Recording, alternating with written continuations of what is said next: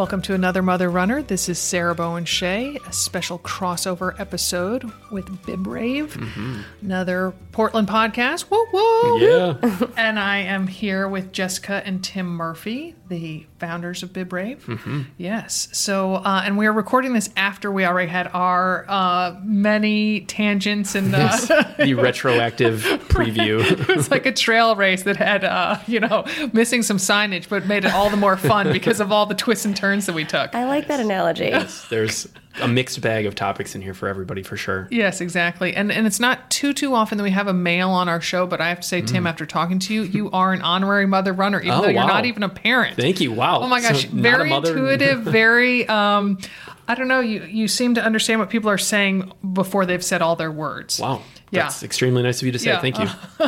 So I guess that would be the definition of what intuitive is. So, It is. yeah. Yes. Thank you. That's extremely high praise from somebody that is very much in the know. So thanks a lot. So anyway, so for people who don't know BibRave, tell us what it is. Yes. So BibRave is a race review site where you can go on and read reviews from other runners. You can leave feedback for what you found, your race experience to be like, the highs, the lows, Everybody these days is looking for more information. There's so many races out there, something like 30,000 races in the U.S. per year. Crazy, right? And still growing somehow. So there's just so many events to choose from. So we wanted to provide a little bit more information to users who are kind of looking for what races to sign up for. We also have a very robust community of BibRave pros. BibRave pros are active running bloggers and social media influencers who work with us and some of our race partners and our partner brands. And I know that probably the ears of many of our listeners perked up. I mean, how do people become a BibRave pro? Jessica, would you like to? Yeah, so there's information on our website, bibrave.com/BibRave Pro. And for us, it's not just about number of followers, but really how you engage with your community. So I think through the years we've learned followers doesn't always mean maximum engagement. And so we love people that really get involved with their followers, share a lot of their story and their personality and their journey. So that's pretty key for us when we are looking at BibRave Pros. And we do a big push at the end of the year, but our application's open throughout the year, so people can always apply. Yeah, we definitely tried the... We definitely made mistakes when we were first getting the program going where we thought it had to be just size of followers, and that's... Size doesn't always matter, It does Tim. not. Thank you. Speaking to a short in stature man. So we just learned that a lot of people who just were superstar influencers didn't have, sometimes the most genuine content, or they weren't all that engaged. And so now we work with, I guess the term is micro influencers. Oh, and, I have never heard that term. Yeah. And it's been a really good fit. So there's a large core of BibRave pros, and there's tons of perks for them in the way of free running gear and free races to run. So definitely check it out if you guys are interested. I have to say, you all say the name of your brand really well. And it's funny because a lot of people stumble over the name of our brand. They're like, another mother runner. I'm like, just say it fast. Because before I was like, is it BibRave? Or you all are very good at saying BibRave. Oh, well, thank you. Separating it out as the two words. So I think that came out of people kind of not being sure how to pronounce it. So we just, I think definitively, just say we are BibRave. And Tim's very good at saying things assertively. So it's the shorter man. Did I say that out loud? No. I was just joking because we were in Japan for the Tokyo Marathon, and he really just learned one phrase really well, and he would say it very confidently, and people would turn and be like, do you know Japanese? You could It was see just them one being word. It was just, thank you. That's all I was saying. But I would just say it with gusto, and they're like, oh, wow. Tim? Arigato gozaimasu. There you go. Do you know Japanese? Arigato gozaimasu. Nice. So, and when did you found BibRave? So BibRave technically launched at the very end of 2013, but so then we basically spent 2014 flailing around trying to figure out who we are, what we wanted to do, what we wanted to say, and then so we've kind of been the BibRave that people know today since about halfway through 2014, 2015. Yeah, we launched the BibRave Pro program in 2014 and also BibChat. So that is a weekly Twitter chat on Tuesdays at 6 p.m. Pacific. That also launched 2014, and those are our big pillars. And then obviously we added the podcast, I think, mid-2016. I gotta say, #BibChat, you all rock that thing. Oh, thank you. Thanks. Oh my gosh. Thank you. Yeah. I mean, I can't tell you how many times we get tagged with that. Oh, cool. Awesome. And yeah. So, I mean, how did you, I mean, that's very impressive, particularly because I feel, except for certain individuals in our country, Twitter is not the predominant means of social media. How did you all really leverage that? That's a great question. So when we were in that flailing period of 2014, we were kind of looking at different communities and looking at how we could kind of get our own brand established. And we saw Twitter as a really interesting platform because it's kind of like a river of information that you can dip into, and you don't necessarily have to be already connected to people in order to interact. Like Facebook is a little closed off, where I need to be friends with you and you need to be friends with Jessica, and then we can all kind of see each other. But through the effective use of hashtags, you can tap into and insert yourself into other online communities. And that's kind of what we started to do. So we really hammered the use of BibChat when we were first getting started. We just put it on everything, and now we still put it on everything. And what we saw was a pretty quick adoption by random people who saw BibChat as a way to add gas to some of their posts, which was super exciting for us, because then that was kind of like, okay, there is genuine adoption from people who are not in our sphere. So that's really like how we got started with the hashtag itself. We built the actual Twitter chat, like the weekly event around BibChat as well. So those two things, consistent use, and then the actual event really helped it take off. And you said 6 p.m. Pacific. That's correct. 6 p.m. Pacific. So I was answering some questions for Running USA. They were doing a spotlight on BibRave, and they were asking about BibChat. And it was a Friday at 10 a.m. And by then it had already been used 330 times. Wow. Which is kind of That crazy. day. Yeah, just that day. Oh, wow. Yeah, so it really does, it's a very popular hashtag for anything related to running. Right, because even though that wasn't during the chat time. Right, no, it was just a random morning on a Friday. Yeah, it seems like a lot of times that people are still answering the questions too, the way you all throw out questions during the Tuesday 6 p.m. time slot, but then they keep answering it throughout the week. Right. It definitely on Wednesday, there's still a ton of people. Thursday it usually slows down. And then when you're seeing it used on Thursday and Friday, that's just people adding it to unaffiliated with the Twitter chat event posts, but they want it to be included in the general running conversation. Yeah. So, okay, but you two as runners, and I should mention that you two are married. You don't just happen to share that last true. name. That's true. Though sometimes he introduces me as co-founder and then wife, and then people give him a lot of shit for it. Yeah. Then it's awkward right off the bat, so never a good first impression. We'll take away some points that I gave you during the podcast. Yeah. Good you didn't do that. Yeah. So, so how long have you all been runners, each of you? Jessica? So 2009 ran my first marathon, which you'll hear more about on the podcast. And that was literally the first time I ever tried to run more than maybe 20 minutes on a treadmill. I remember signing up and reading everything there was, because I literally knew nothing about how to run distance. And you were with Tim at that point. Yes, and at that time he was more into athletics. He was a wrestler in college, would run for fitness, but at that time still just 2 to 3 miles. You had at least done a half marathon, but then Chicago 2009 was also his first. Oh, did you all run together? No. We did not. We have found a way to overlap. If I'm, we both will overlap when maybe Jessica is doing some faster stuff and I have a recovery day, or if I'm doing slower miles for an ultra. We're just at different speeds, but we have found a way speedy. to. But we have found a way to actually make them overlap, which it took about 5 years for us to figure that out. Yeah, I think when I first started, I thought, it'll be more fun for you to run with me. But then it just became stressful because he wanted to run faster. And then I started to get self-conscious, Tim doesn't think I run fast enough, or I want to take a break and he didn't. And then we just would argue. So now it's best when not together. Separate ways. Except strategic moments. That's right. Yeah. But I get that. Now that I'm a runner, I understand. When you're running your pace, you want to do that. It's fine. But what is surprising and impressive to me about Jessica and her running is, so I was, in athletics in high school and in college, and I wasn't a runner or anything like that, but I was very physically active. She did not play any sports in high school. She did not play any sports in college. I was in theater, choir, band nerd. Good. Yeah. Good. So there's My not kids that are theater geeks. There's not that built-in I'm going to run intentionally to make myself feel uncomfortable and to sweat and to be exhausted. Those are sort of second nature for me, but they weren't for her, and she's definitely She's gone all in now. Yeah, I used to think when it started to feel uncomfortable, that was a sign you were supposed to stop. I was like, I'm clearly not meant to keep doing this. My body's telling me to stop. It's kind of like the way kids look at running. Yeah, oftentimes. yeah. And I'm not sure who's right, actually, but...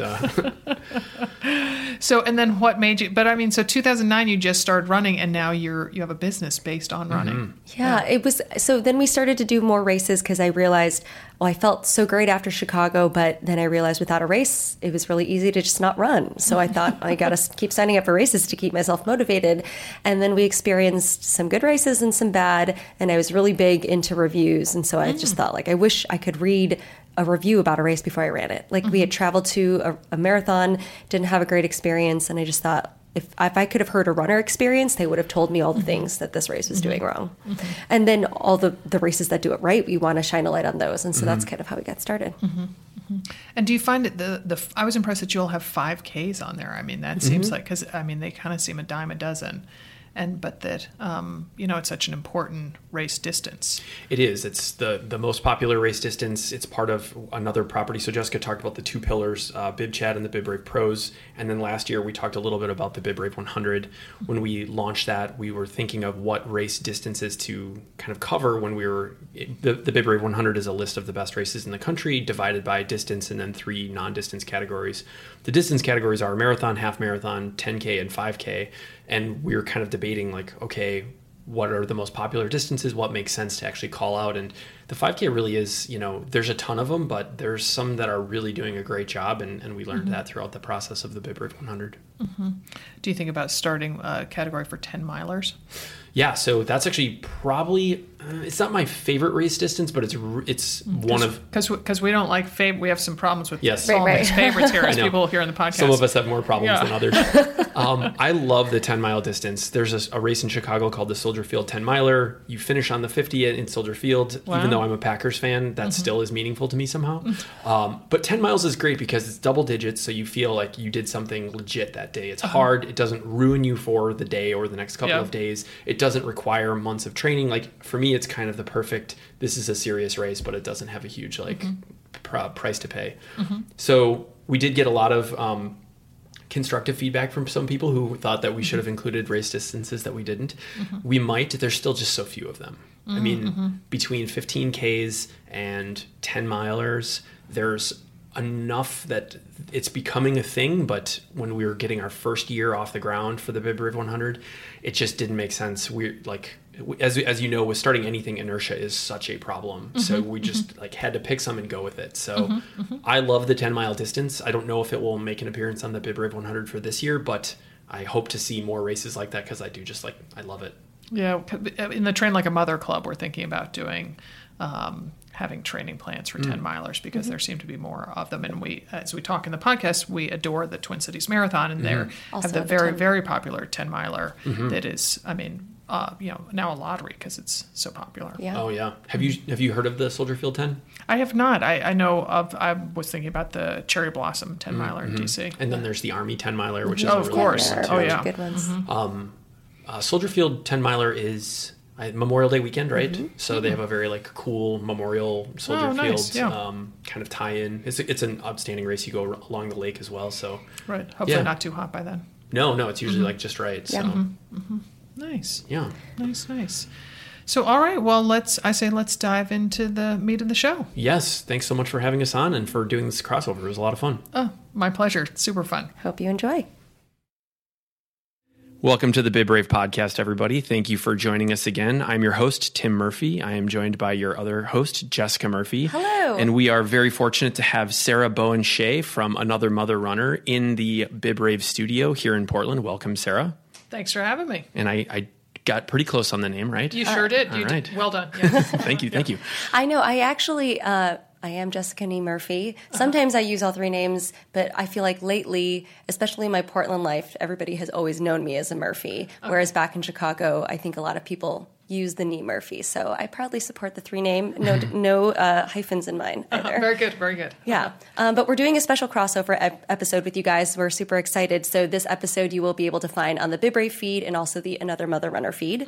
And you were saying earlier this is your first time doing a crossover. It is. We've I guess we've thought about it, but it just is we never got a nice offer, so we're excited to take it up. Yes. Sweet. Yeah. Yeah, so it's great to have you in studio. Maybe give us a little bit of background on where Another Mother Runner started and kind of where you guys got things kicked off. Right. So my business partner, Dimity McDowell, she lives in Denver. I have lived here in Portland for almost 20 years. And in 2007, we were magazine writers, very happily freelancing, variety of publications, including Runner's World. And so we got an assignment to write a feature about juggling training with motherhood. We both had a lot of young kids at the time. And so we trained for the Nike Women's Marathon, a race that's no longer in existence. But we also blogged about our experience on runnersworld.com, and we were the marathon moms. And we just really felt like we were talking to a community that hadn't been solidified yet. And so after that experience was over, Dimity was like, hey, Sarah, I've always wanted to write a book. You want to write a book with me about this? And I was like, well, yeah, sure. That sounds like a good idea. So, and Dimity and I had been friends for a long time. So our first book, Run Like a Mother, came out in 2010, and to promote that, we started doing social media, and at our very core, Another Mother Runner has always been about community, so we just very naturally started talking to that community in various forms, and our brand flourished from there, and now we have a podcast that's been out since 2011, we have an online store, we have daily content on our website. We have a training club called trainlikeamother.club. We do running retreats. We have marketing partners. We also love Aftershocks. Yeah. So we're a community. We like to think of ourselves as a tree with many branches. So you guys are definitely some of the like shining examples of a community that is actually a community. And this is like a little bit of It's slightly semantic on my part, but I kind of take issue sometimes with the way people use community, and I totally agree with the way that you use it, and I think you guys are like the quintessential community. Oh, thank you. A lot of people think we have users, so that's our community, or we have readers, and that's our community. And it's quite different, wouldn't you say? Like, there's a difference between people who happen to call themselves like users versus people who identify as part of your like cohort. Oh. Exactly. And you guys have like the real deal. We do. Well, I mean, I'm wearing one of our shirts that says, I hope I can swear on this, says Badass Mother Runner. You can swear on our podcast. Yes. And so I'll say it again. We like to think of ourselves as Badass Mother Runners, or BAMers for short, BAMers. if your kids are around. And actually someone in our tribe came up with that phrase because she was like, oh, I can't say that word around my kids, so how about BAMer? So we definitely, women who either follow us on Facebook or listen to our podcast or buy our merchandise, whatever it is, they definitely feel that they are Another Mother Runner. Yeah. And there's just a bond and a solidarity between us that we then get to see in real life when we go places. Online is awesome. But when we go to race expos or when we have retreats, or we recorded our podcast live last week at GU headquarters, and it's so amazing to meet those people in person and to really feel a connection that has been formed online through our community. And I'm sure there's such a level of excitement that comes across from somebody meeting you guys for the first time, because sometimes, correct me if I'm wrong here, because I'm going to make some assumptions about mothers. So really please set me straight if this is wrong. But I would imagine that some of them feel somewhat isolated, or finding a tribe like this is so deeply meaningful in a way that might be a little bit different from another community, for example. You are very intuitive about this, Tim. Yeah. Harnessing my mom's side. Yeah. So that because living here in Portland, it's really easy to think that there's a lot of runners out there. We could walk downstairs right now and we would wait a minute and we would see somebody go running by, or we could go over to the the river and see a lot of runners out there. But if you live in Nebraska, Maine, Oklahoma, Arizona, maybe wherever it is, you are going to feel that you might be the only runner in the group of moms in your preschool, or the only runner that, is among your high schoolers' peer group or anything like that. And so that mothering can be very isolating, particularly if you don't work outside the home or if you have young kids.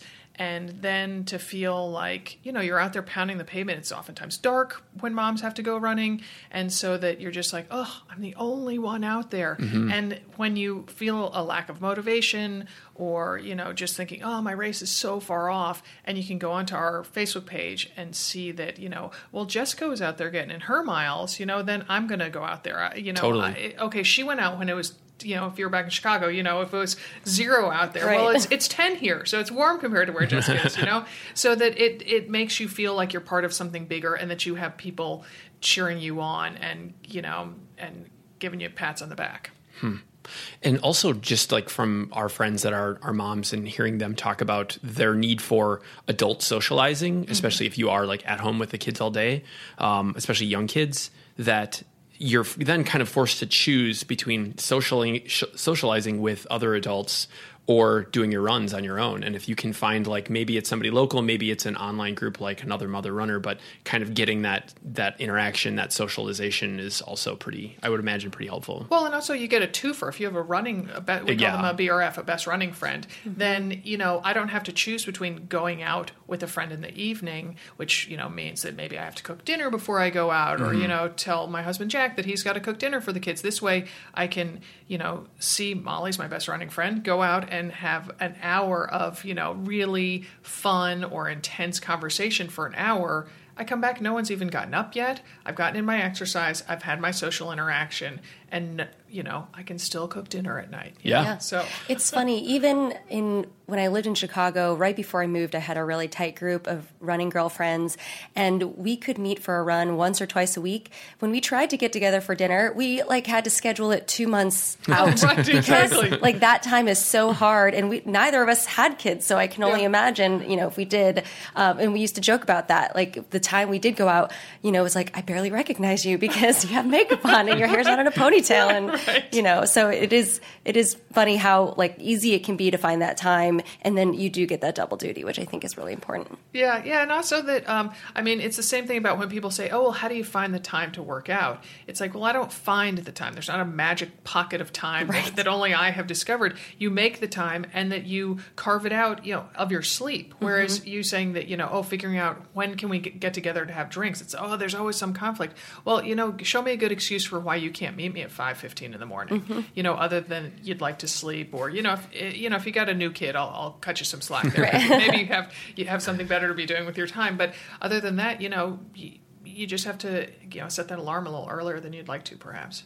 There's also something that I found, and I've heard a lot of parents describe this in terms of talking to their kids in cars, where I feel like running is the same. You're not looking at each other. And I feel like there's a special moment of, I could tell you anything because I don't have to look at you. Interesting. And there's almost like a deeper level of not intimacy, but you feel more open. It is a deeper level of intimacy. Yeah. Not the same type that you and Tim share together, but it's Thank you. Yeah. Because he is that sensitive. He doesn't know how us other runners feel. But that, Dimity in one of our books says that when your eyes are focused on the road, you can speak from the heart. Yeah. And that's really good. And also, just things like that. If you're sweating, no one can see that there are tears mixed in with that. And that you, and it's not like you set out on a run and say, oh, I'm going to admit to my friend today that I think my son might have a drinking problem, or that, I think my mother has the early signs of dementia, things like, but when you're out there, suddenly it just tumbles out and it feels safe and it feels like somehow like the nature gods are helping you out. And there's just, I don't know, there's something bigger going on. It's almost like the way alcohol is a social lubricant and kind of like a little bit of a truth motivator. It seems like whatever endorphins are kicking in from the run kind of serve the same function or something similar. I like that, Tim. Tim's getting He's getting cheated. Oh, I'm going to start keeping a little tally sheet. Don't worry. I'll for sure offend you and most of your audience by the end of this podcast. I promise. So one thing I noticed, you guys have so many branches to your tree, as you guys talked about.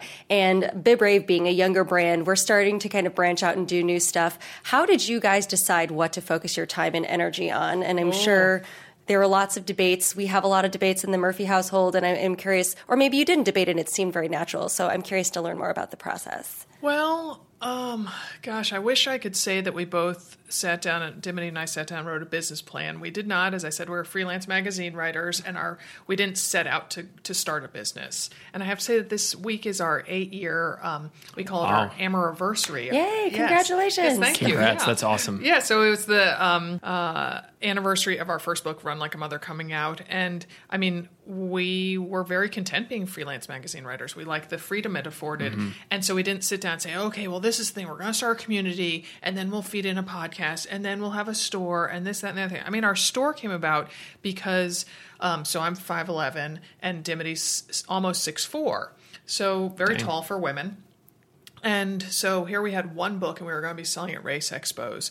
And Dimity's like, Sarah, if we just have one yellow book on a table with us Amazon standing behind it, no one's going to come up and talk to us. She's like, we got to do some shirts. So I just found a picture. It's on our website today of me at the Hippie Chick race, which, is an all-women's race here in May, and used to be in Shampooey State Park down off of I-5.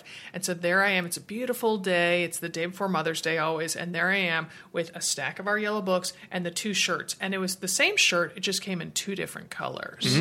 So That's more than we got. Oh my gosh! And I swear I remember that I went to some other. I think I went to Run for the Roses half marathon expo, and I remember like making note that I think we sold like 17 T-shirts and like 22 books, and I just was like, "Woo!" Oh yeah.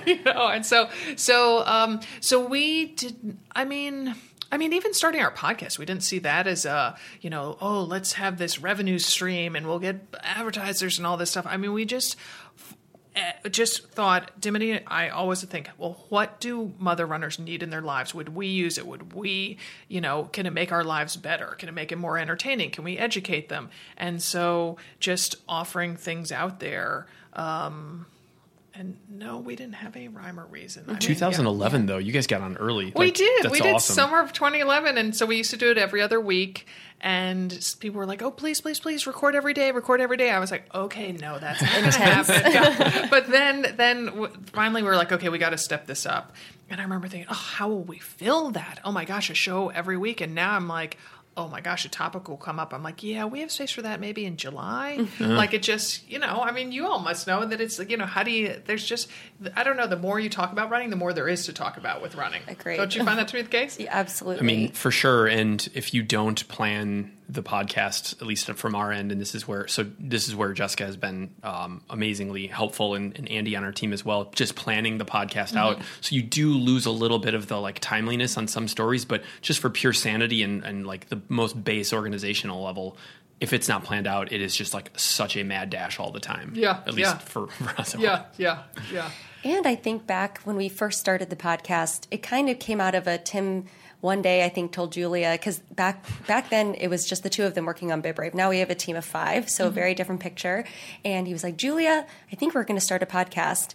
And she was like, I have no idea what that involves. And I think she kind of felt this like kind of overwhelmed, and how are we going to do this, because I know nothing about podcasting. And so a lot of research. I was like, high five, I don't either. Yeah, I know zero. Research on equipment, research on, Tim actually wrote our intro music with some program, I don't even know. I think it was just GarageBand, yeah. Yeah, GarageBand. And then we were like, we might not have sponsors for a really long time, but we'll just see. And actually, I feel like in that first couple of months, Aftershocks was one of our very first sponsors. And they kind of were like, we had a good guest on, Dave McGilvery, agreed to be a guest on the podcast. And so that kicked it off. And so it's been a fun journey. Yeah. And I think we both went about it in the right way. And this is actually how I'll just say, like, speaking specifically to podcasts, if you go in without the expectation of making money when you're just doing it to fill a demand or like scratch an itch, that's usually like a really good basis, because then you're motivated by doing it because you enjoy it, because there are people that you think would like it. The money can follow. It doesn't always, and that's fine too. But I think it's kind of funny that we both went into it. I mean, we launched the podcast as a way to create a little bit more content for our community. Our Bib Brave pros create a ton of content, but we weren't creating much. We weren't writing anything. We weren't doing a blog. So this was like a way to sort of contribute and create a little bit.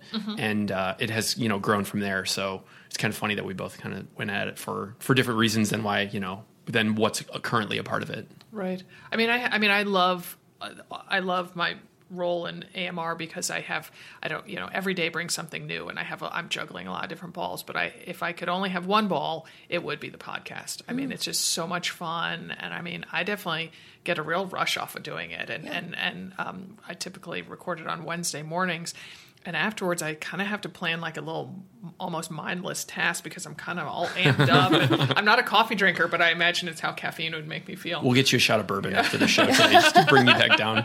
It's Portland, maybe something else. Tell me about, we might nerd out on podcast stuff here a little bit, so apologies if we do. But tell me about your setup and like where you guys record. Do you guys go to a studio or what do you do? Well, and I'm so impressed that you guys do your own thing because we have a producer. And so we originally were doing it in a studio down in Southeast. And it went under, just as podcasts were getting really big, they went under.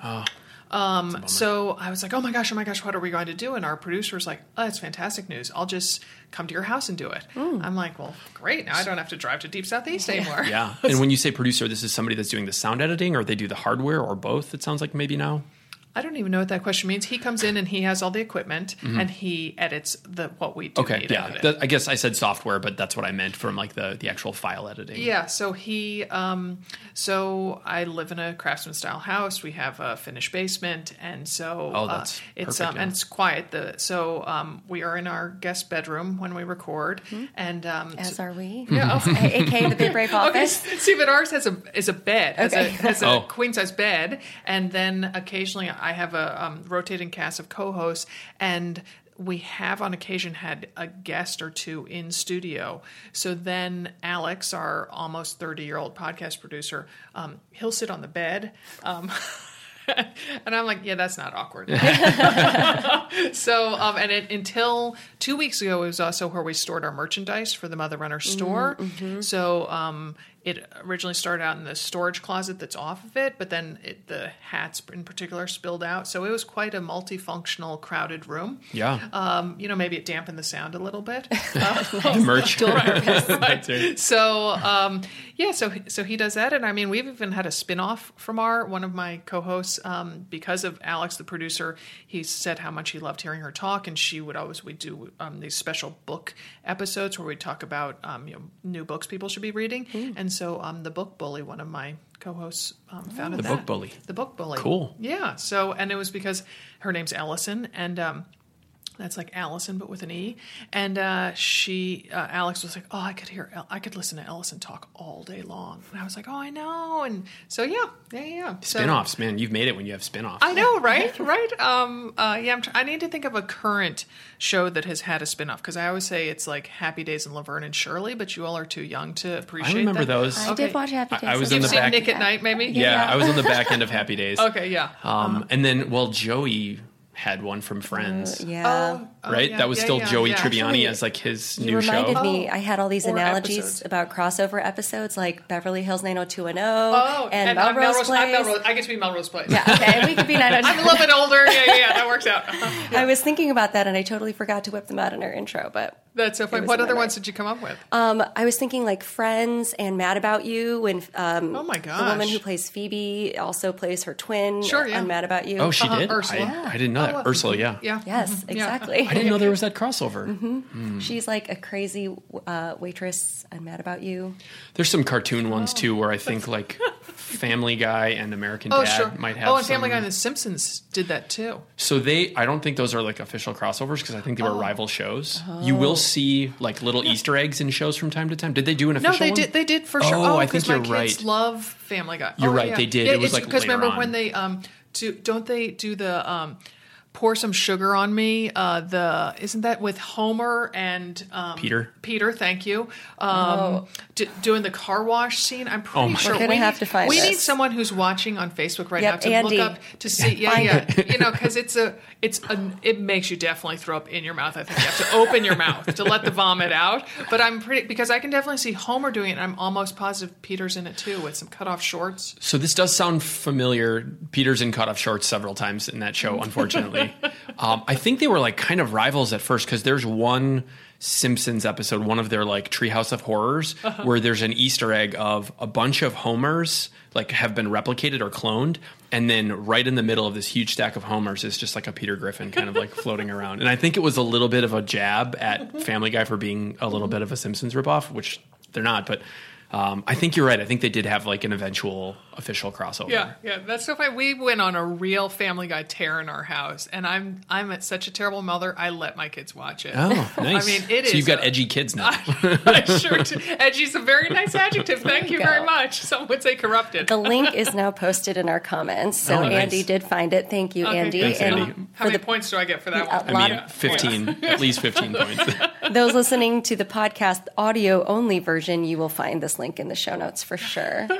So anyway. Okay, so spin-over.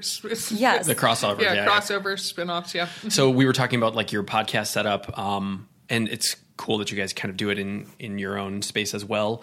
You said that merch was used to be housed there as well. That's no more. What happened there? So, I loved shipping merch, but it was a time-consuming thing. It's so difficult. Preach. People, I want to take this moment to just apologize to people who have said we want like these pieces of swag or these like apparel items.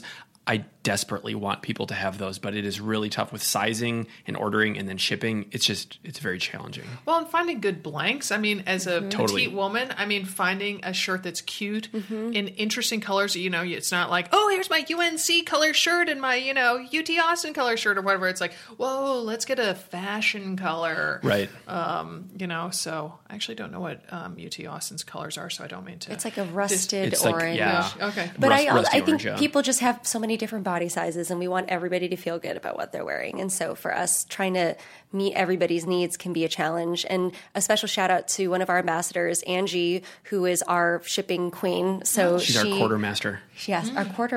And Tim also came up with that term. Nice. So she has all of our Bib Brave gear in her house and helps us ship stuff. And without that, we would not be sane. So Right. It had been in Julia's apartment, and Angie's like, I have a big house in Iowa with a big garage. Can I help out? And we were like, oh my God. You are this amazing. Wow. So she Angie, helps. we love you. She helps fulfill not just orders from the store, but also the Bib Brave Pros. So there's about 100 Bib Brave Pros, and they all have varying size and swag requirements. And Angie is so amazing about getting them their stuff. So we have not only was I doing shipping merch from our store, but also we shipped swag for the Train Like a Mother Club. When you sign up for a program, Train Like a Mother Club, you get swag from our partners. And so, I mean, it wouldn't all fit down there, and I didn't want to have to carry like huge heavy boxes of Noon down into my basement, so I would just leave them in my front hall. And so then, like, I mean, talk about feng shui. I mean, the second it's like, whoa, okay, I feel some blockage here. Electrolytes. There's huge boxes. And so, the few times I've taken vacation in the past 8 years, a woman around the corner from me, Dana, who I know through preschool, because that's how you make all your pals. And so I said, Dana, we're looking for someone to fill our orders. Is that something you'd be interested in? And I was like, and I'm also looking for a place to store all this stuff. And so they have, they live in a craftsman style bungalow that has, again, finished basements. And I always say finished basements because I think people in other parts of the country, when you say you store stuff in the basement, they're like, moldy, Cold spiders, concrete, rats, and it's like, no, finished. It looks like a normal house down there. And so they have 4 bedrooms and they were renting one of them to a friend of theirs. And so this way we pay them rent. And it's sweet. I literally don't even have to cross the street. I just go around the corner, and That's amazing. That is the and promised so land right so there, when yeah. I have to put together stuff to take to on like expos and things, I don't even have to cross the street. So yeah, quite amazing to have someone be doing that after This is 8 years. a little bit of a weird pullout, but what is a craftsman style house? Oh, here you live and you say you live in Portland. And it might be artisanal? because it might be because I live in an apartment, or maybe I'm just ignorant. But what is a craftsman style house? So a craftsman style house typically built in the very beginning of the 1900s. So kind of, I don't know exactly when it would start, maybe 1905, 1900, through about the end of the 1920s. And so typically, bay window. Okay. And so part of the arts and crafts movement. And so, a lot of details, a lot of crown molding and fireplaces and pillars. And so, I mean, if you go into Irvington or Laurelhurst, I mean, and you know what a bungalow looks like with little like eyebrow windows in the sloping roof. A lot of craftsman style homes have porches on them. So if you've ever been to Irvington, that's pretty much. Yeah, I'm sure I've seen hundreds of these on runs, but I've never heard the term Andy either. To get some. He's some already examples. posted a link. Actually, Andy, you are so on top of it. Killing it today. And also, I mean, someplace like Oak Park, Illinois. Sure. Yes, Yeah. I mean, so many of the homes there are craftsman style. Nice. Yeah. So, Okay. leaded glass, a lot of leaded glass windows. Typically, I mean, I'm trying to think of some other standalone. Yeah, that's pretty much it. And also, Angie is now watching. So, Angie, you missed your shout out earlier, but now that you're watching, thank you for shipping all of the Bib Brave gear so that we can have awesome orange stuff. Yeah. Yes. Yeah. I do have to say, being here as a side note, do you all get tired of the color orange? Because I'm really impressed with not only, so I get it. We can all wear our own stuff, but I mean, you all have everything orange throughout your house. It's and darling. we have an orange couch, which you can and orange throw pillows. Yep. And then Benjamin, the Bib Brave 100 mascot on the background, is also clad in orange. So, Tim, do you get sick of orange? I don't. It's his favorite color. So, it's my son's favorite color, too. Yeah. And so when we were starting Bib Brave, we were like, okay, we want a color that's very visible. Obviously, check. It's my favorite color. Jessica went to the University of Illinois, so their I'm also a colors Bears fan, so also orange. We leave that part out, but she went to the University of Illinois. Okay. So orange is a prominent color there. So that's what we went with. And as far as like building our brand, we really did think that it was important for people to associate orange with Bib Brave. So, I mean, we hammer it. We definitely like lean into the orange. But the decor of your home. I mean, kind of teal is the Sometimes AMR things color, take on a life of do their it. own, I guess. Yeah. Yes. Our second book is orange. All right. Nice. Yeah. It's a heavier theme in this room, less so in the main living Oh space. no, but baloney! I totally noticed it the second. That's just because Julia had had orange in. She's not always there. Though she is often a fixture in our place. So no, we don't. I don't get sick of orange. Jessica might. Because my favorite color is pink, and so sometimes you can't wear pink and orange together, but sometimes I just do it anyways, and I just make it happen. That's so funny. We did a visor that was pink and orange, and some people really loved it, and other people are like, Dunkin' Donuts colors. Right. So we like Dunkin' Donuts. That's very un-Portland of us, I realize. I was about to say, tisk, I saw you pulling back from the microphone. You're about to be like, what? Okay, one thing we did want to talk about while you were here is how you manage running with a family and having kids, because Tim and I don't have kids, so we actually don't talk about that often in the podcast because it's not something we're familiar with, and it's something that obviously you and your community is expert at. And a lot of our community does as well, and so we want to be able to like at least speak to that and bring on an expert. So sure. I'm going to ask you a question, and then I realize there's going to be strange implications.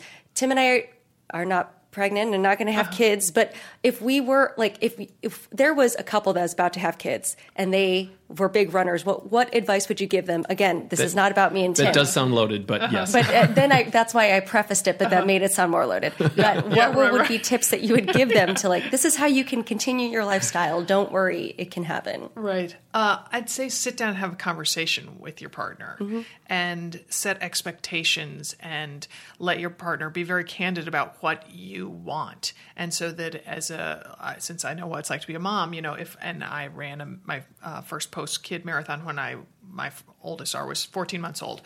And, so I let my husband know that that's what I wanted to do. And so that I let him know that I was going to need his help.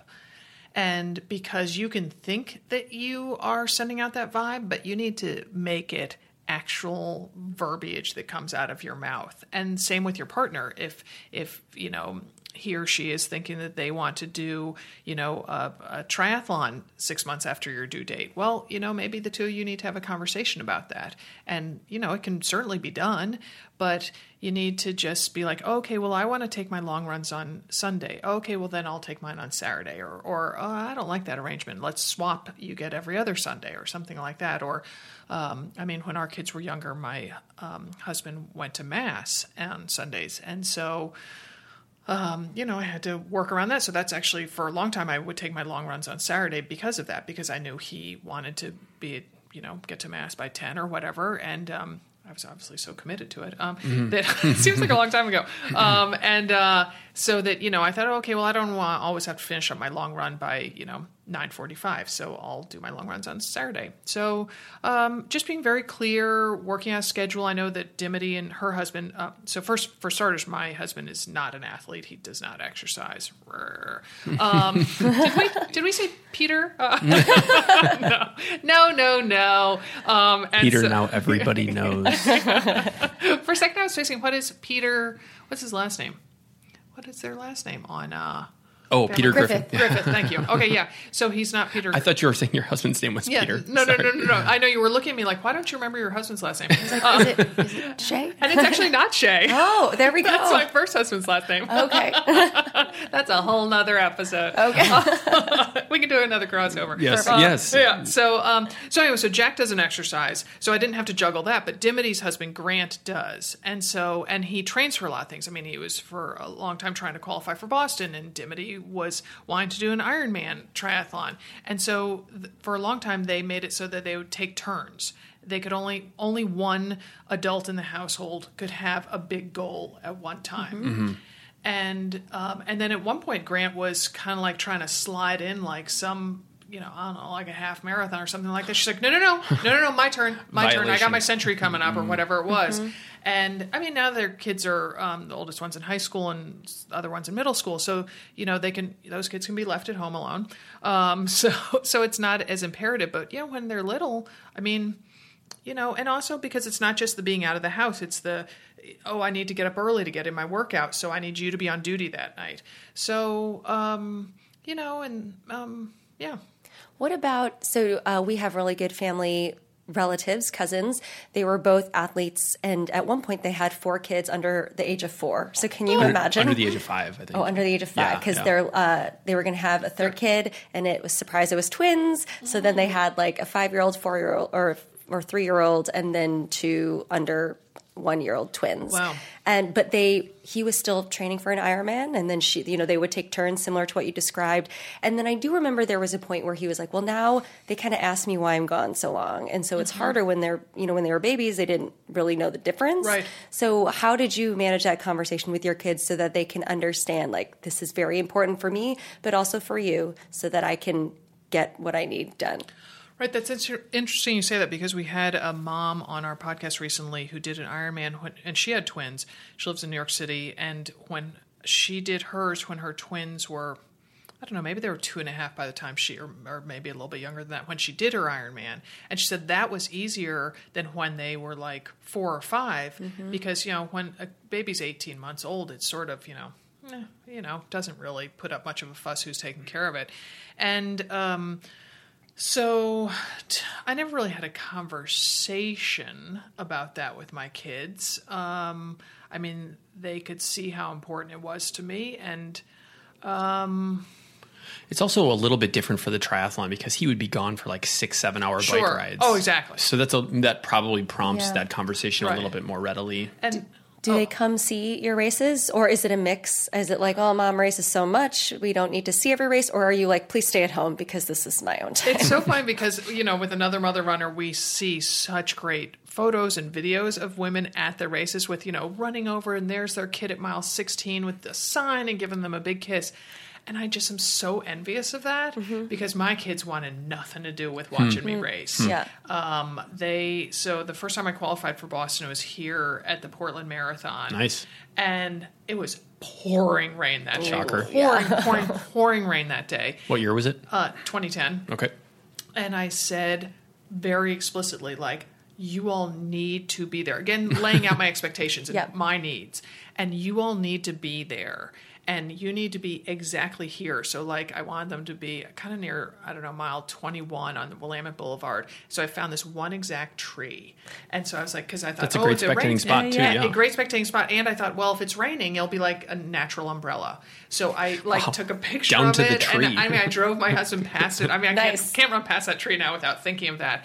And so there they were under there. But my kids could not have cared less.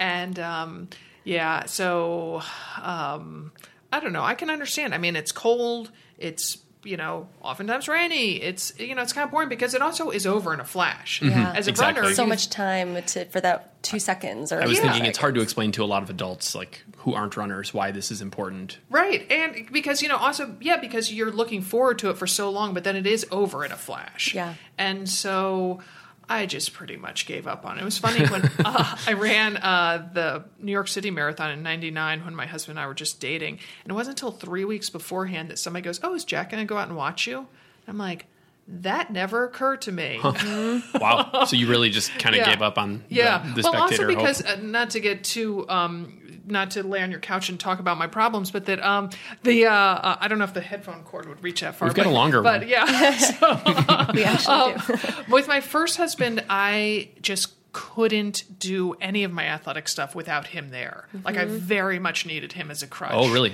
Oh yeah. Interesting. I just couldn't do it without him. And now when I think about it, when I actually spend a minute, I'm like, who is that person? Like that is so not me. Yeah. So why do you think that was? Because look at YouTube sharing that. Oh, this is good stuff. No, people. she Come just. on. I know that No, she's like. Tim is a very good. Well, he's a very good listener, and then he's very good at like incising and like into the issue. So I think she was giving me more of a husband eye roll Yeah, than she yeah. was a like podcast content eye roll.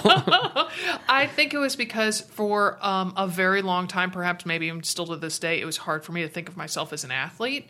And so, whereas he had played competitive hockey, he had gotten our alma mater didn't give scholarships, but got financial aid for being on the hockey team. And so I knew, and he was also very tall and solid. And it's just like, yes, he will be my literal rock and he will validate me. And, yeah, I think that's what it was. Interesting. Yeah. And so now you clearly have like you no longer need that like outside affirmation to like define yourself as an athlete. So when I went through my divorce, which was an unexpected divorce, I worked a lot on really knowing that I could go it on my own. And that to me at the time, relying on someone else felt like literally stopping in a race and sitting on a couch. It felt that much like taking a break. So I really taught myself how to prop myself up and go on solo. And so I think it's now harder for me to be like, oh, I need your help. And yeah. So I seem incredibly self-sufficient to my husband. I think that's a problem. And I just also seem like I got this. And so, yeah. Do you feel like you like overcorrected, or do you I feel sure like, do. Oh, okay. Yeah. Mm-hmm. And but I also, it's you have to have an understanding that the person's not going to make you kind of guilt you into being like, ugh, I had to wait a really long time for you, and it was really boring, and gosh, I couldn't find parking, and the kids were crying, and so yeah. Yeah, because you don't want to feel bad as the runner. So I ran New York Marathon last fall with my friend, and she had I'm thinking like a 15-month-old at the time. Oh, boy. And so her husband is both of our first time running New York. So I meet up with her race morning. We're going to run together. And she's like, well, my husband's going to try to see me 3 times. And boy. immediately I thought, I don't know. Oh, it's New York. There's a whole lot of people. So I was like, well, hopefully we'll just see him once. And then the entire race, we did not see him once because we missed the first stop, the first mile marker he was supposed to be at, took the subway the wrong direction. So I was goodness. like, I'm just going to meet you at it was supposed to be mile 8, mile 12. And then he got back, and then mile 12 goes by, we don't see him, she calls, and then he's still in the subway going in the wrong direction. And it's like, okay, I'm just going to go to Manhattan, and still didn't make it there. And also her 15-month-old was getting cranky. They had to stop to get food. Have a blowout, the whole thing. Right. Yeah. And so I think it was like, one, she felt bad. Internally, she felt bad that he was obviously going to have a bad day. But then she also was sad. She didn't get to see them. So it was like all of these emotions. And I was just trying to keep her moving forward and like stay focused and, don't worry about Rodney because it'll be fine and all of that. So it's a lot to have to think about. And it's a weight on your shoulders that you don't need in a race. Yeah. You're already carrying enough expectations of your own, but to have to carry on someone else's. That said, though, my husband and at the time baby daughter, my older daughter Phoebe, they saw me that race that marathon I ran was Napa Valley when Phoebe was 14 months old, and stopping and kissing her at about mile 17 was the high point of that race. Yeah, I can imagine. Yeah, and so, but I mean, then the first time I qualified, I guess the second time I qualified. Oh, no, I tried to qualify for Boston. When I set my PR, Phoebe was a first grader, and so she came down with her kindergarten teacher, who I was good friends with. Oh, wow. And that's pretty cool. cool. My gosh, it was very cool. But like Phoebe was she's not real outspoken, and so I went by and she's like has a tiny little sign. She's like, "Go, Mom," and I'm like, "Oh, I need more." So, get her up a mile ahead. Let's do this again. Right. So, and then I had a very, very, that was a very tough ending for me for that, the finish, like the last 0.2 of a mile were really, really rough, and I nearly collapsed at the finish line. Oh, wow. And it was, as a mom, it was running through my head that she's seeing this. Phoebe is watching this. Phoebe is watching Mom about to crumple to the ground. Like, I got to hold this together so she doesn't get scared. Yeah, interesting. So again, but the expectations that then, even in that moment, I can't just worry about myself and have a selfish moment. I have to be like, no, can't let Phoebe see this. Yeah. All I want to do is just crumble. Yeah. I even have that. So actually, our Andy, who is watching us on social and posting from Bib Rave, he came and watched us run Boston. The first time I ever ran Boston, he flew out to see me run. Nice. And I had a horrible race and starting really early. And he was at Heartbreak Hill. And we actually he never saw me, so again, missed connections, the theme. But I remember leading up to that, I was like, I feel like shit, I look like shit, but when I run past Andy, I gotta look good. Yeah, like you think about that, you're like, how do I just feel like shit right now and then turn it on just until I pass whoever's seeing me and then look like shit again. Right. Go into my pain cave again. Yeah. I don't even like dress up. I just go like I advertise the thumbs down for everybody, and just like this is a mess. Oh, very good. Well, I'm glad that you are in like a good, place for how you feel like, how you sustain yourself, but also I'm sure the community helps you so much as well. Oh my gosh. Yeah. How often do you feel like you are running into people and being like either recognized or having established meetups at races now? Like everything is kind of a road show for you guys, right? So, so to tease those two apart, I mean, we do, with the Train Like a Mother Club, Dimity organizes what we were calling last year meetup races. And so that, so let's say you buy a marathon training plan with us, but you kind of don't have a race picked out. And then you hear like, oh, okay, they're all meeting up. A bunch of other runners are going to get together at the Twin Cities Marathon or at Flying Pig or whatever. And so that we hope that kind of funnels people into that. And then we have a shakeout run the day before the marathon, or typically sometimes the half marathon.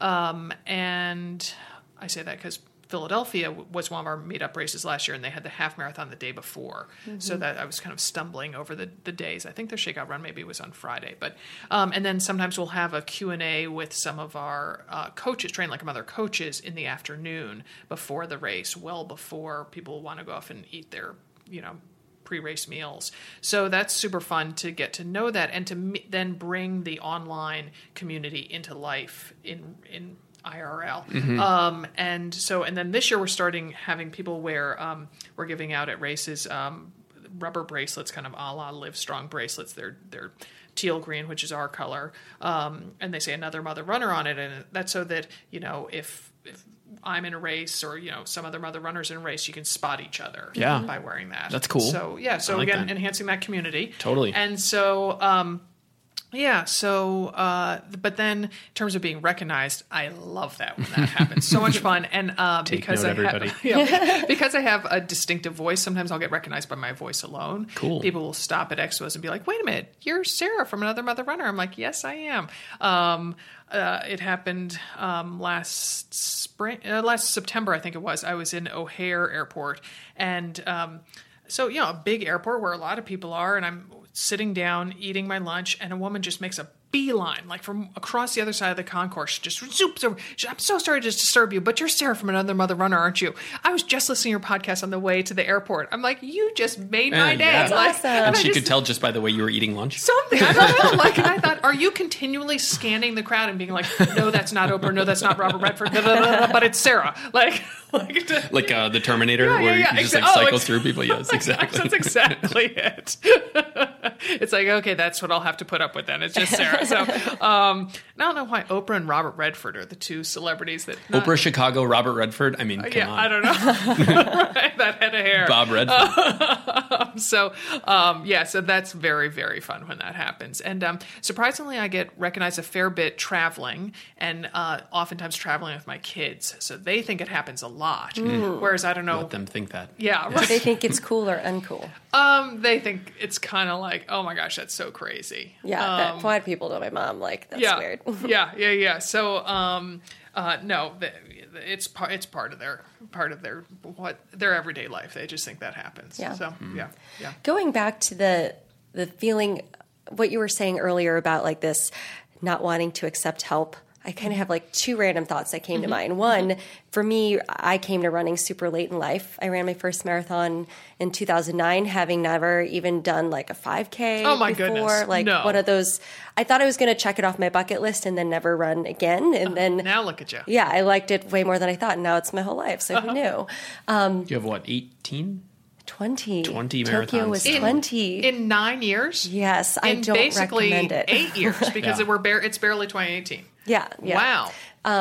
But for me, I just remember when I describe my first marathon to people, I just feel like in our lives, there are so few things you have so much control over. Oh. And, in work, in personal family, there's lots of things you can't control. But running was this thing where I was like, I have this training plan. It's up to me whether or not I get my runs in. It's up to me whether I follow all of the plans to be successful on race day. Sure. And my first couple of races, super successful. And then I had a lot of races similar to what you described, not successful, like barely able to stand up. And then that almost taught me like a new level of, like a new relationship with my running, where you can only control what you can control, and you might not always get the outcome you want. And then how do you deal with that and learn from that and move forward? But for me, being able to control running, which I guess shows you a little bit about my personality. I like to control things. That's your type A. Right. So Yes. that was very gratifying for me. And it made me feel like I can be in charge of this outcome for myself. And that reminded me a lot of what you were describing and how you kind of changed your relationship with running and now how, like what that serves for you. I have to say, as you get older, you will find that you are less in control of your running. Oh, yeah. Because you can say, okay, well, I'm going to train for this, ultra or this marathon or whatever. And, your IT band or your Achilles has different ideas. Exactly. And that can happen regardless of age, just on race day. And that's something that we've kind of both learned. Like, you can have a great cycle and it just doesn't matter. Like, if it's 75 on race day, it doesn't matter how good a shape you're in. You're not going to run what you thought you were going to run. It is also so intriguing because that moment in time, that it's also not just the day, it's those 4 hours, those 5 hours, whatever it is. Because, I think about that day in 2010, it was pouring buckets in the morning. And that afternoon, I went on a slow walk around my neighborhood because it was a beautiful afternoon, And it's just like, oh my gosh, like who is up there in the sky controlling things and saying, well, this is the window you're going to get right now. And your intestinal tract is going to do this. Yeah. And, But that's part of what makes it great is that like anybody can have good races on good race days. But if you can like sometimes there are just like hard stops. Like if it's 75, 80, there's just like a biological stop for you there. Like you can't, not like an actual stop, a metaphorical stop. You can't just like hit your PR goal most likely. But there are other things you can battle through. And that's like such a cool part of running is that it sort of brings out that badass in all of us that can push through. So another thing that has, I guess, evolved my relationship with running is, so since we started partnering with Aftershocks, I was testing out their products, and I used to listen to music on the run. We were still living in Chicago back in like 2012, 2013. Crime got really bad, and I basically stopped listening to music on the run. Actually, Tim kind of made me stop. After me yelling at her like 10 times, this is super unsafe. Like, no, seriously, it's unsafe. No, it's making me uncomfortable. Please don't run in the morning in the dark with something that's blocking out one of your audio senses. Yeah, it was before we got hooked up with the training group, so I did all of my runs solo, and so I always listened to music. So I kind of slowly weaned myself off of like the weekday morning with the headphones in. I would still use them on my long runs. And then eventually I didn't need them anymore because I got so used to just going out the door, not having to deal with the cord. So then once we got hooked up with Aftershocks, I started testing it out. And the big thing for us was podcasts. So I didn't used to be a big podcast listener. Tim started listening way earlier than I did.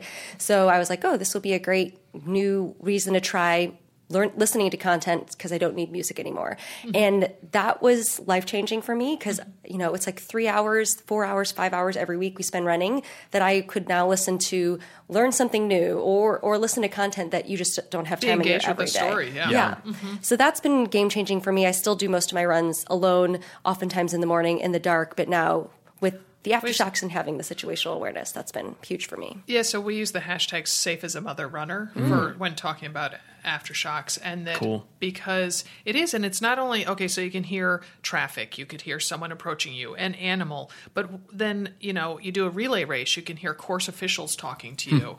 And I sometimes do race emceeing. And so I can't tell, and I do it oftentimes at women's races, and I can't tell you how crazy it drives me when I'm like, I've said something really clever or really encouraging, and the person's completely oblivious to it. And I'm very conscientious of trying to be like, and here comes Jessica Murphy from Portland, Oregon, way to rock it, Jessica. And you're like, Lady Gaga. White cord swinging around. And so I realized that, then you can hear race announcers. And now that it's springtime, I can hear birds at the same time while I'm listening to my podcast or my music. So, You are fully appreciating all of the audio inputs. It is. It is. Yeah. I like kind of nerd out in using them. So I trained for an ultra last year, and I did Wildwood end to end for one of my training runs. And I've done it before with my running club, but this was just like a weird pace. I was going to have to go really, really slow, and it was at a weird time of day, so I just did it by myself. But I listened to, something like 7 podcasts during that. And something that I've talked to other people about where they're like, I want to listen to podcasts, but a lot of times I'm getting so much good information, I want to like write it down or make a note somehow. Goodness. So I will just like hold down the multifunction button that calls up Siri. I'll say, Siri, send me a text message that says, look up the Kevin Rose Show. And she'll say, send you a text message that says, look up the Kevin Rose Show. And I will say yes. And she will send it. So then it'll be waiting for me when I'm done. Oops. Oh my gosh. Yeah. Wow. Yeah. Talk about nerding out, man. I know. That is amazing. Or in that same run, because he was running south to north, I was going to pick him up at the end of the run. He would say, like, call up Siri and say, send Jessica a text message. I'm at mile 24 or like I'm at mile whatever. So I kind of knew how far out he was. You need to tell me. So which button is it that I would push to activate Siri? It's basically the one that you use to pause. Okay, that's the only way I use it is to pause. To answer calls. And then if you hold it down, it will call up Siri. Really? Mm-hmm. So you hold it down and then Siri, you hear that doo-doo. Mm-hmm. Okay. Exactly. Wow. Yep. Okay, no, I just use it to pause. Like if my neighbor starts talking to me and they don't realize I'm wearing headphones, I'll pause it and be like, oh, okay. I can kind of go through the exact verbiage I use when calling her up, but it's just what I said. Just send me a text message. Wow. Yeah. What podcast do you listen to? Listen to a variety of podcasts. And you can talk genre, or you can go down to specific shows if you want. I listen to a lot of political podcasts. I enjoy a lot of true crime podcasts. The series that I've been listening to that I listened to just this morning is Heaven's Gate. It's about the cult in the 90s that they all commit mass suicide, and they're all wearing black Nikes. If that rings a bell. This isn't the Waco one, right? No, but it was. They definitely took inspiration from Waco in terms of like being that committed to your cause. It's quite a source from which to draw information. So I'm kind of doing a cult deep dive right now because I'm listening to Heaven's Gate and I'm watching Wild Wild Country on Netflix. Oh, I don't know that one. Which is about the Bhagwan Rajneesh community out in Antelope, Oregon. Wow, so many words that I've never heard before. What they always wore the colors of the setting sun. So, your orange would, you could just go right out there. Interesting. So awkward turtle. Heaven's Gate is a really well done podcast. It's by Glenn Washington is the host, and he also does Snap Judgment. Oh, okay, I know him. So yeah, I like a lot of NPR, Gimlet, Panoply. Shows. Okay. So, yeah. And one of our listeners, Tim Michael, says, Hail Bob Comet People, right? Yes, Hail Bob. Okay. Hail Bob. Yeah, Hail Bob. They thought that Haley's, Haley's Comet was going to come by and pick them up. And so they were just leaving their physical vessels behind. They thought they were being transported up to a UFO. Hail Bob was a different comet, though, Hail Bob was? I think so. Yeah. Okay, yeah. Okay, so, yeah. Andy for sure is going to correct me if I'm wrong on that one. Andy is like Mr. Science, so he's either like pulling his hair out or he's nodding in affirmation. So, so that's kind of a quirky podcast to be listening to, but, yeah. So. All right. I do a mixture. I like to use this time as like to learn something new. So I listen to a lot of like NPR, How I Built This is a big one. Oh, I like that. Yeah. Also their TED Talks. And then recently I've listened to some Bon Appetit foodcasts. Isn't that a new podcast? They've been around for a while, Oh. but they have actually, I they have a new highly website. recommend, That's what they have. It's not Thanksgiving season, but the Thanksgiving episode last year with Bobby Flay was really interesting because he talked about like the different themes he does for all of his Thanksgiving dinners. And then lately I've been listening to the Atlantic Interview podcast. So I used to work at the Atlantic and their editor-in-chief, who when I was there, he was like one of the writers at large, feature editor writers, and now he's their editor-in-chief. Extremely smart man, funny and witty and just very knowledgeable, but also brings levity even to very serious topics without not in an inappropriate way. Yes. And the episodes are only 20 to 30 minutes, and so Nice. it's a good kind of like quick hit. Yeah. Yeah. Definitely check Nice. that out. Especially just given some of the interest directions that you have, I feel like that would appeal to you as well. Do you listen to Case File? I have listened to Case File. I don't. I did a deep dive into true crime, and I sort of Get a little too dark. For yeah, me. yeah, and some of them not so well done. I mean, Case Files was pretty well done, but yeah. I mean, probably if I could only have one podcast, I'd listen to The Daily, the New York Times show, The Daily. Yeah, I get that via Alexa. Yeah, and I even talk back to that, so like I love how he is very specific in how he says things. Barbaro? Michael Barbaro. Yeah, Barbaro, yes. Yeah, here's what else you need to know today, and and all that type of stuff. At the end, he always says, "See you tomorrow." And I used to think that's so stupid. It's a podcast, and now I'm like, "See you tomorrow, Michael." Darn right. Yeah, Up and early. So this morning I almost started listening to it before I left because I got up too early today, and I was like, no, I want to hear that theme music and that whole thing. So Cool. Yeah. So I've only listened. I'm about to finish the first 3-part episode for Case File about the Silk Road. It's kind of my introduction into that show. I really like it so far. That subject matter is. Are you guys familiar with what the Silk Road is? The illicit website or illicit goods and marketplace. Yeah, really interesting about the founder and how that all went down. Just one more suggestion. Yeah. So before we end the podcast, tell us what's coming up for you in 2018. What races do you have on your calendar, or new things that are happening, or old things that are getting better with Another Mother Runner? it's so funny because I thought, they're going to ask me what race I'm doing, given what Bib Brave is all about. The only race I have on my calendar so far this year is I'm doing Ragnar Relay Northwest Passage. Oh, cool. Yeah, it should be beautiful. Yeah. It starts, as you all know, just south of the Canadian border and goes down to an island off of Seattle. Doing that with, just this year, we chose 33 women out of 350 to be what we call BAM ambassadors, ambassadors for AMR. Nice. And you all know from ambassadors. We do, yes. And so that's we're getting a bunch of them together, and we have a partnership this year with Chrysler Pacifica Hybrid.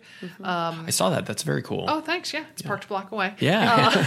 And so I was like, oh, come on, it's right. It's in the Pacific Northwest, and I've got this amazing van, and it would be a fun way to showcase it. And I'm crazy about our BAM ambassadors. So doing that, and I'm toying with the idea of doing Twin Cities Marathon again. I don't know.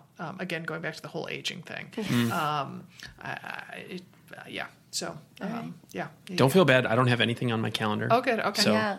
no pressure. Okay. Yeah. Well, Jessica, you have what, 17 of them on your So calendar? I actually rarely have nothing on my calendar right now because I just finished this thing where I did 6 marathons in 6 months, which is partially why I'm up to 20 because I condensed a bunch really close in. But we both ran Tokyo, I guess, just over a month ago. Wow, and, congratulations. Thank you. And now I'm like, my body just needs a rest. And people keep asking me what's next. And I kind of say, I'm having some knee issues that are on the mend, but I'm just not going to sign up for anything until I feel like I can run pain-free and get back into it. Because I know, you just don't want to mess with things like that. Okay, so then I have to ask you, what's been your favorite marathon? I don't give good answers to this because She's bad at favorites questions. I am bad at favorites questions. Actually, Tim can embarrass me right Sweet. now. So on our first date, I love questions about favorites. And I don't like to pick favorites. And I love asking them, and it makes Jessica super uncomfortable because she's worried about giving the wrong answer, which there is no wrong answer because it's your favorite. But also, except she found a way to give the wrong answer. So I was like, what's your favorite movie or something like that on our first date? And she kind of like froze. Panicked? Yes. And she's like, I don't know. I really like The Rock. And I'm like, The Rock? Your favorite movie is The Rock? And she's like, well, I don't know. And I'm like, you mean with Nick Cage? Like The and Rock? Sean Connery. About Alcatraz? Like yeah. the Rock is your favorite movie? And she was like unredeemable. Like she could not even like pull herself together. She's like laughing and super embarrassed.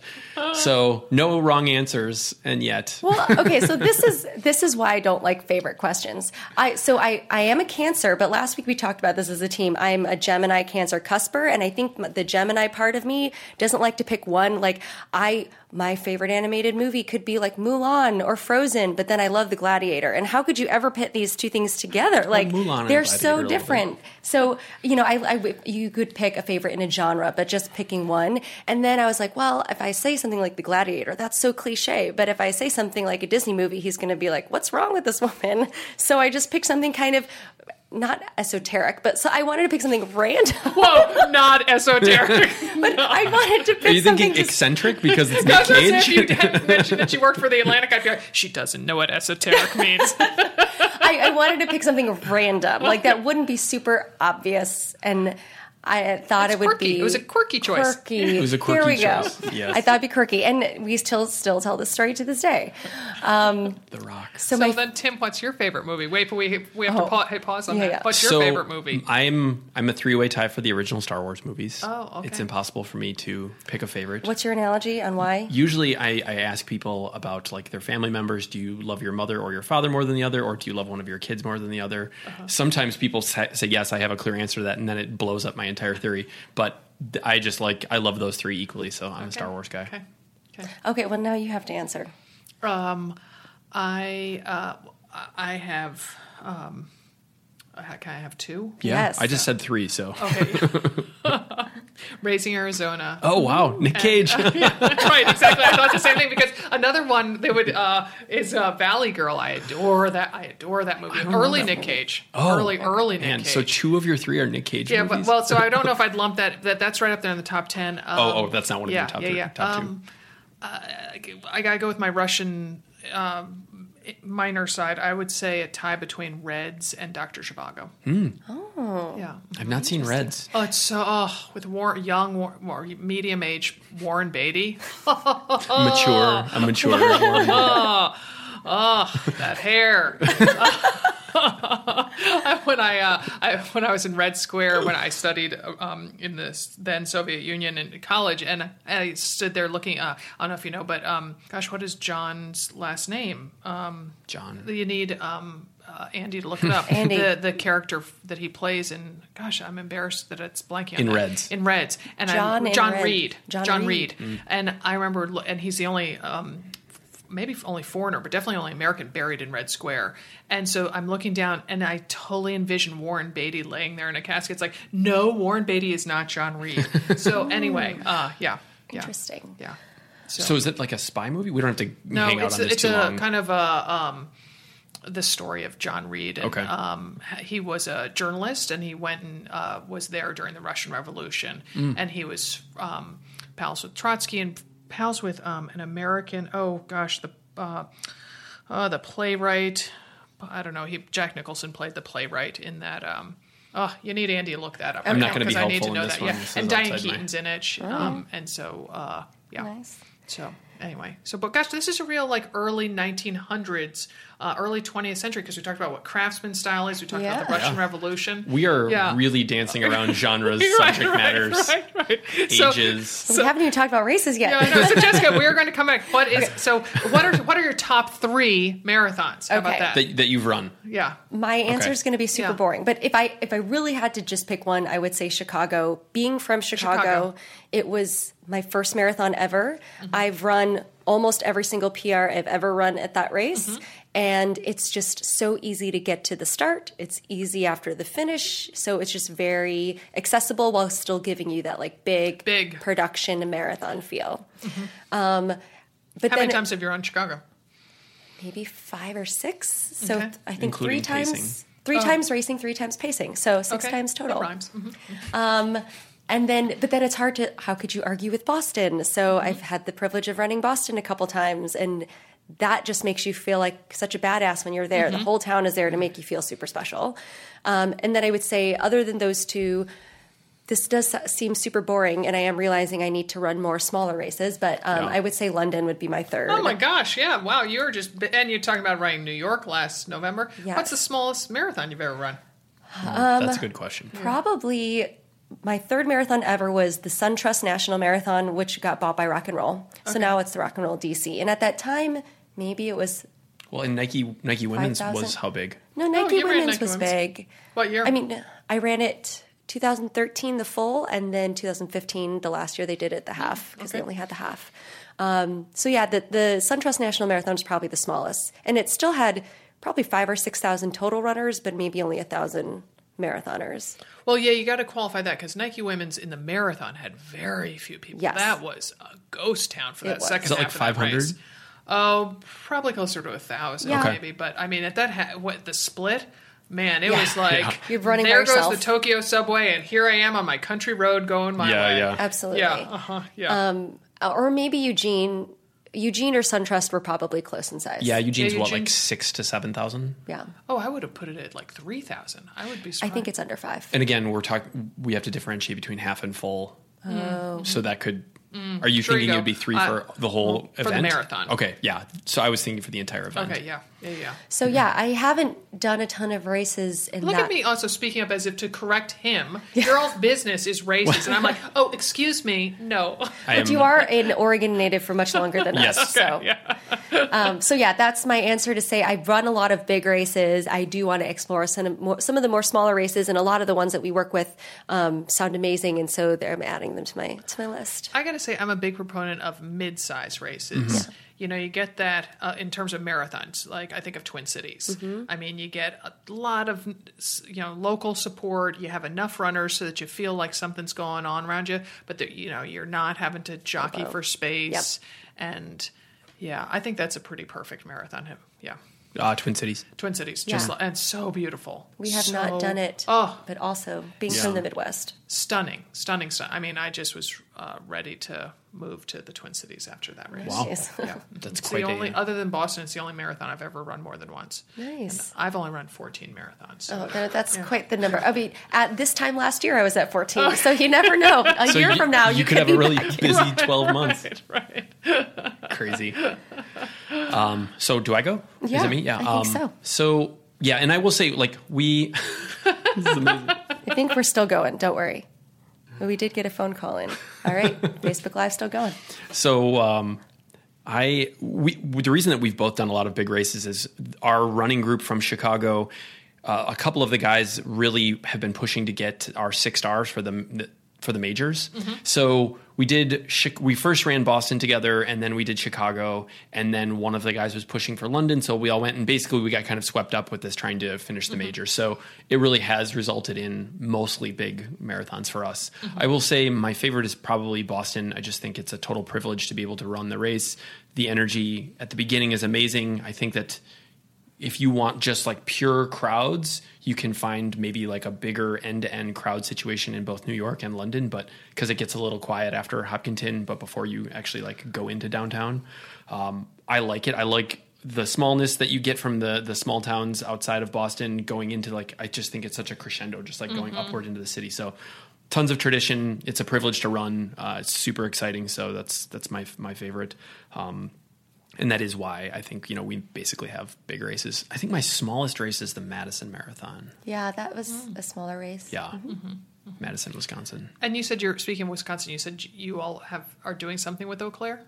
So yes, the way BibRave works with races is we help use the BibRave pros to push out messaging around the race, what makes it interesting, like when the new medal comes out, new T-shirt arrives, stuff that matters to runners when they're kind of deciding races. So Eau Claire Marathon is one of our partner races, and you're headed there soon, right? Well, yes, first weekend in May. Very excited. Yeah. So you hopefully will see some BibRave pros there. So look for the orange. Oh, good. They'll be representing. Good. They have an interesting expo. The people at the expo, the exhibitors, there's no fee to exhibit there. Oh, cool. And they just have to hand out, giving something away. So, a sample of, if GU were going to be there, they could hand out packets of chews or whatever. And, we're handing out I'm like, sure, we can do that. We can hand out our Another Mother Runner bracelets. Nice. Perfect. Otherwise, that's a lot of bumper stickers we'd have to give out. But yeah. Cool. So people can look for you at the Eau Claire Marathon, and the date, remind me again, May. The first weekend in May. Okay, first weekend in May. And I'm very excited. I'm going to be going to Anchorage for the Anchorage Run Fest? For the marathon. Okay. Nice. Over the summer equinox. Mm-hmm. Very cool. Yes, very excited for that. Going to that with my best running friend. Molly. At Molly. Very good. Oh, God. I am really impressed with Tim, I have to say. I'm so unimpressive, though. Yeah. It's amazing. I just got a lot of sleep last night. So. Put a running skirt on and we'll be a honorary mother runner. I like that idea. Gosh, I'm going to be at some other races this spring. I was wondering if maybe we should, and we can talk offline to see if we'll if our schedules will link up at all. I'm going to be at Hippie Chick. We always sell at Hippie Chick, going back to the start of things. We're having our BAM ambassadors be at a bunch of races. So, Freihofer's Run for Women in nice. Albany, and Dimity will be at Flying Pig, as I think I already mentioned. So. Yeah. Nice. Well, I'm sure we'll be seeing more of you, and hope to do another crossover. This has been a lot of fun, and I already have a mental Come to list. the basement. Yeah, I'd love In the to. Craftsman style house. I got to see if your description was accurate. Very cool. Well, thank you so much for coming on. It was a pleasure having you on the show and chatting with you a little bit. Thank you. Really fun chatting with the both of you. Yeah. Thanks everybody for tuning in, and we will see you next week.